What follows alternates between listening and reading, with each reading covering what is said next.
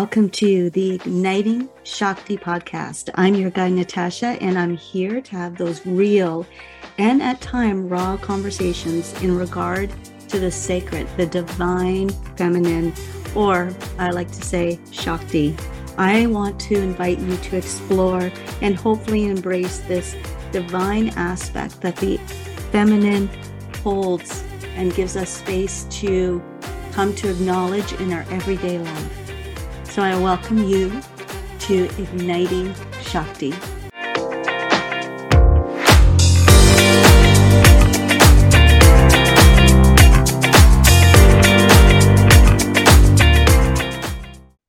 Welcome back, y'all. Thank you for joining me today for today's podcast. And today's episode, we are stepping into Dhumavati's origin story, or the mythology around Dhumavati. But first, I want to take us into Shakti as a triple goddess. This is where she offers us this integration of the light and the dark energetics, or you could say the forces. And these are used to create, sustain, or to destroy. Now, Shakti can inspire us with creativity, and she gives us this energy in our lives. Now, as the triple goddess, Shakti brings together Saraswati, Lakshmi, and Kali. Now, Saraswati is known as the flowering one, the goddess of knowledge, and she influences us through speech, the arts, and creativity. Then we have Lakshmi, and she's the goddess of fertility and abundance, and she's invoked for prosperity, and she's revered as the protector of the body and of children. And then finally, next is Kali, and she is portrayed as a devouring goddess of death. And she's also the symbol of eternal time. And Kali doesn't just destroy life, but she also gives to it. Now, the reason I'm bringing up these three goddesses as part of today's topic of Dhumavati and her mythology and her origin story is that Dhumavati is the crone goddess.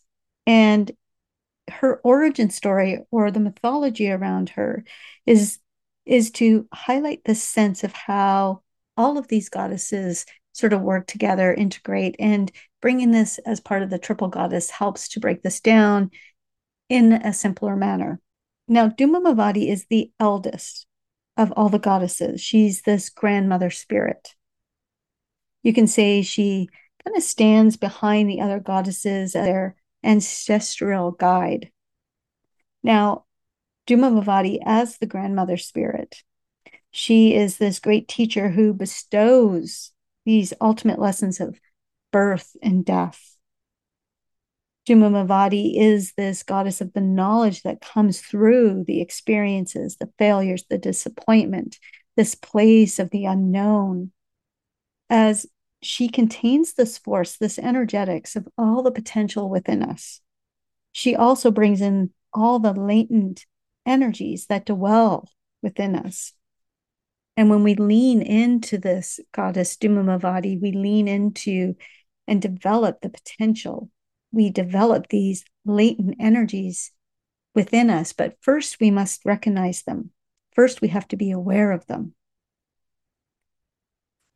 So now it comes to this place where the triple goddess energetics come into play and how this is bringing Dhumavati into this. So Dhumavati is the elder form of Kali. You could say this is Kali as an old woman. So both Kali and Dhumavati give us this essence of transcendence and freedom. It's about bringing us back into this place of when death occurs, there's this birth. And I believe I talked about this last week when I said Dhumavati is this void where nothing exists but everything at the same time. And when we recognize the potential we have, when we recognize and aware of those energies within that allow us to spur this creativity, to awaken this within us. Dhumavati not necessarily is this creation, but she is the one that leads us there. Hopefully that makes some sense. All right, so let's tap into Dhumavati's mythology, the origin story. Now, there are two myths about Dhumavati's origin. In the first one, she rises from the smoke of Sita's funeral. And this is where Sita herself has immolated herself at her father's sacrifice.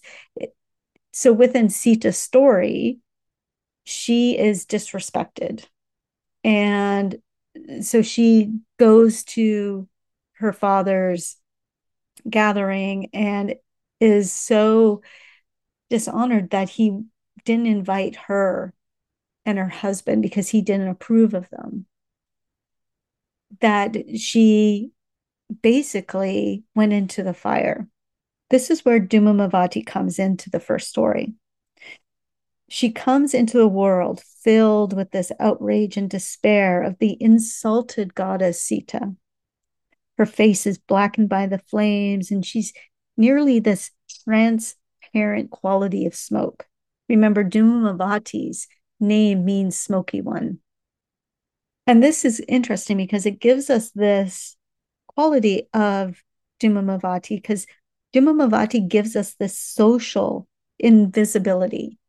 She's not one that we talk or look for much in our life because she's this crone goddess. She's not auspicious. She's not beautiful. She's the things we don't necessarily want to look at. But she's there. She's always there. And when we look at smoke, think about how smoke dissolves and it wanders and it has no abode. So this is the same thing with Dhumavati in her stalled carriage, sort of nowhere to go. Let's jump into the second story here. So the second story tells us that Dhumavati is born when Shiva curses Sita for an act of unwifely aggression. So the story goes, Sita is living with Shiva in their Himalayan abode. One day she asks him for something to eat, and Shiva, he refuses. And so she says, then I'll have to eat you. Whereupon she swallows Shiva. However, remember, he's God. He doesn't die. Instead, he talks to her into disengorging him. And the moment he's freed, he lays a curse on her, saying that henceforth she will be a widow. So there is in this reality that Shiva and Sita remain these consorts.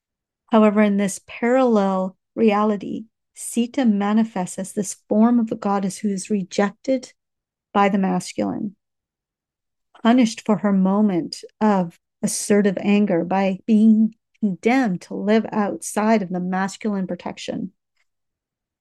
And this is also this connection of living outside of mainstream society. And it's here Dhumavati, this feminine goddess that is unsupported by the male authority. And in paintings and images of her, you see her sitting in this carriage with nothing pulling it. And it's here that there's this underlying fact that in the conventional sense, she's a woman going nowhere. And with that, the stalled chariot can have a deeper esoteric meaning here as well. It can also represent this stillness of this eternal presence, the action that arises from non-action.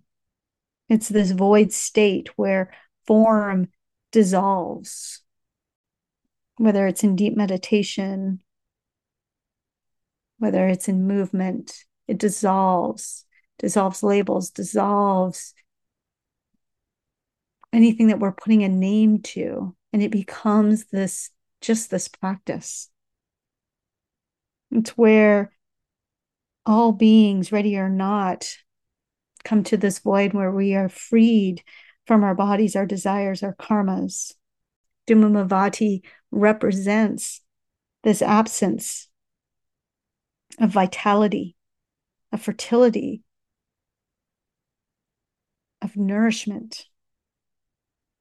You can think of Dhumavati as this dried up lake bed or this desert. You can sort of see her as this goddess who's denied the ordinary sweetness of life. And as I mentioned, within her stories and within her lessons, she is most of the time everything we don't want to recognize, everything we want to turn ourselves away from, or to actually refuse to admit that it's there. You could say that as a life guide, Dhumavati has the most to teach those who have worn out this path of pleasure and effort, and those who are just willing to sit in this place of non-doing, letting everything flow, letting everything come as it should, come as it may. This is when we want to move to this goal, to move more deeply into this consciousness, into this place of allowing illusion to dissolve, to allow this, I'm going to say, destruction of the illusion, to free ourselves from the illusions, and to come into this place of things not being right or wrong or labeled negative or positive, but to just be in this place of temporarily of just being. Nothing is necessarily good or bad, light or dark, but it is all one in the same moment.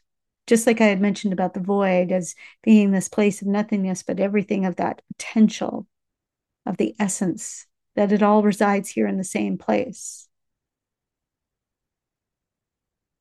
This is the force. This is the quality. These are the gifts of that Goddess Dhumavati, of transcending past the duality, transcending past and coming into this place of freedom and an enlightenment and this great wisdom that resides within, that resides deep into the heart. That is Dhumavati. All right, so let's leave it there. And we'll come back next week and go a little deeper into Dhumavati, looking at this dark goddess, this crone goddess, a little bit more in depth in some ways. All right. So thank you for joining us today. Thank you for joining me. And I wish you an awesome day, and go out there and enjoy. If you're in the Northern Hemisphere, enjoy this fall season and keep stepping into this essence of falling into this space of more freedom into your life, stepping into this place to fall into this transcendence of dissolving the illusions around and within you. All right. Thanks again for joining me. And with that, bye for now.